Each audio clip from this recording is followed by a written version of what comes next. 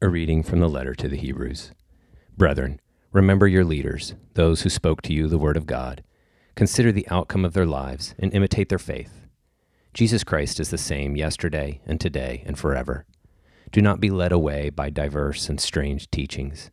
For it is well that the heart be strengthened by grace, not by foods, which have not benefited their adherents. We have an altar from which those who serve the tent have no right to eat.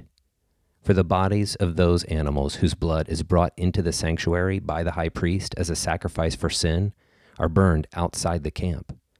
So Jesus also suffered outside the gate in order to sanctify the people through his own blood. Therefore, let us go forth to him outside the camp and bear the abuse he endured. For here we have no lasting city, but we seek the city which is to come.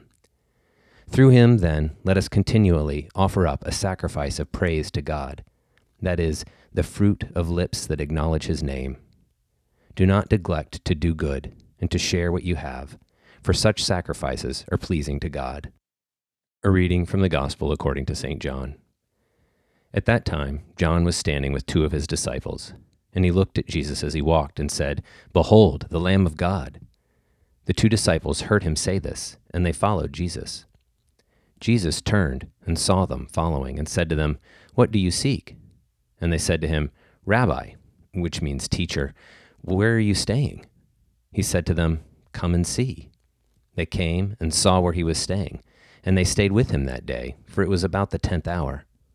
One of the two who heard John speak and followed him was Andrew, Simon Peter's brother. He first found his brother Simon and said to him, "We have found the Messiah," which means Christ. He brought him to Jesus. Jesus looked at him and said, "So you are Simon the son of John?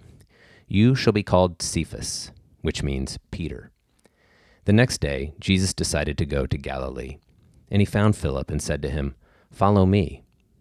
Now Philip was from Bethsaida, the city of Andrew and Peter. Philip found Nathanael and said to him, "We have found him of whom Moses in the law and also the prophets wrote, Jesus of Nazareth, the son of Joseph." Nathanael said to him, "Can anything good come out of Nazareth?" Philip said to him, "Come and see." Jesus saw Nathanael coming to him and said of him, "Behold, an Israelite indeed, in whom is no guile." Nathanael said to him, "How do you know me?" Jesus answered him, "Before Philip called you, when you were under the fig tree, I saw you." Nathanael answered him, "Rabbi, you are the Son of God. You are the King of Israel." Jesus answered him, "Because I said to you, I saw you under the fig tree, do you believe? You shall see greater things than these." And he said to him, "Truly, truly, I say to you, you will see heaven opened, and the angels of God ascending and descending upon the Son of Man."